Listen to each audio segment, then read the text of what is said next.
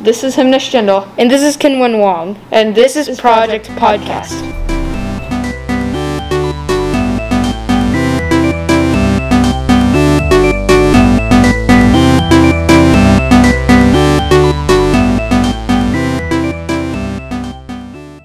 Episode 1. What's in a name? Names can mean many things. For example, Alex can mean warrior or protector. My name means build luck. That's cool. My name means Lord Shiva. He's the Hindu god of destruction. That doesn't sound evil in any way, shape, or form. Trust me, it's not. Shivji isn't like destruction like, "Fear me, puny mortals, or I shall zap you with a lightning bolt and then crack the earth in half." He's actually like the destroyer of evil. That was funny. Oh, okay. Let's talk about names a bit more, shall we?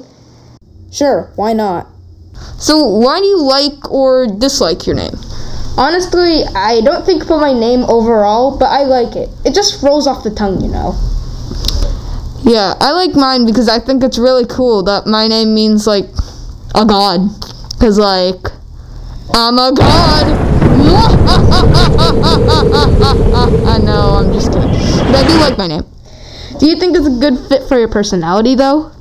I think it's a pretty okay fit for my personality, because I do always, like, want to do the right thing and stuff, but at the same time, I'm not really that big of a destroyer, you know?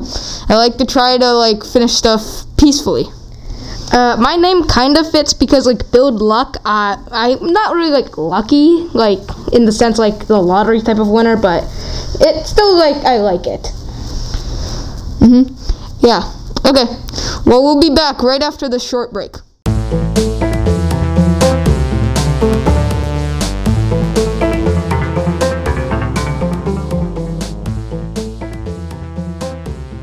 And we're back! So, if we get back to our discussion, can you remember a time when someone made an assumption about you because of your name? Let me think. Oh, yeah, I have a story in mind. So basically, people see my name on the list, and then they totally butcher it, and when I say here, they're like, "Oh, ni hao." So that gets very annoying. Yeah, I don't really remember a time when someone made an assumption about me. Do you remember any time when your name affected your behavior, though? Not really. Just like when they say my name wrong, it just gets me slightly annoyed. I remember I once saw the snake around Shivji's neck, and I was like, why does he wear a snake around his neck? I was kind of interested in that snake. In 2nd grade, we went to this place called Nature's Classroom, and one of the instructors, Rocky, had a snake that he let us hold. All the other 2nd graders were scared, but I was like, Shivji wears a snake around his neck. How bad could it be?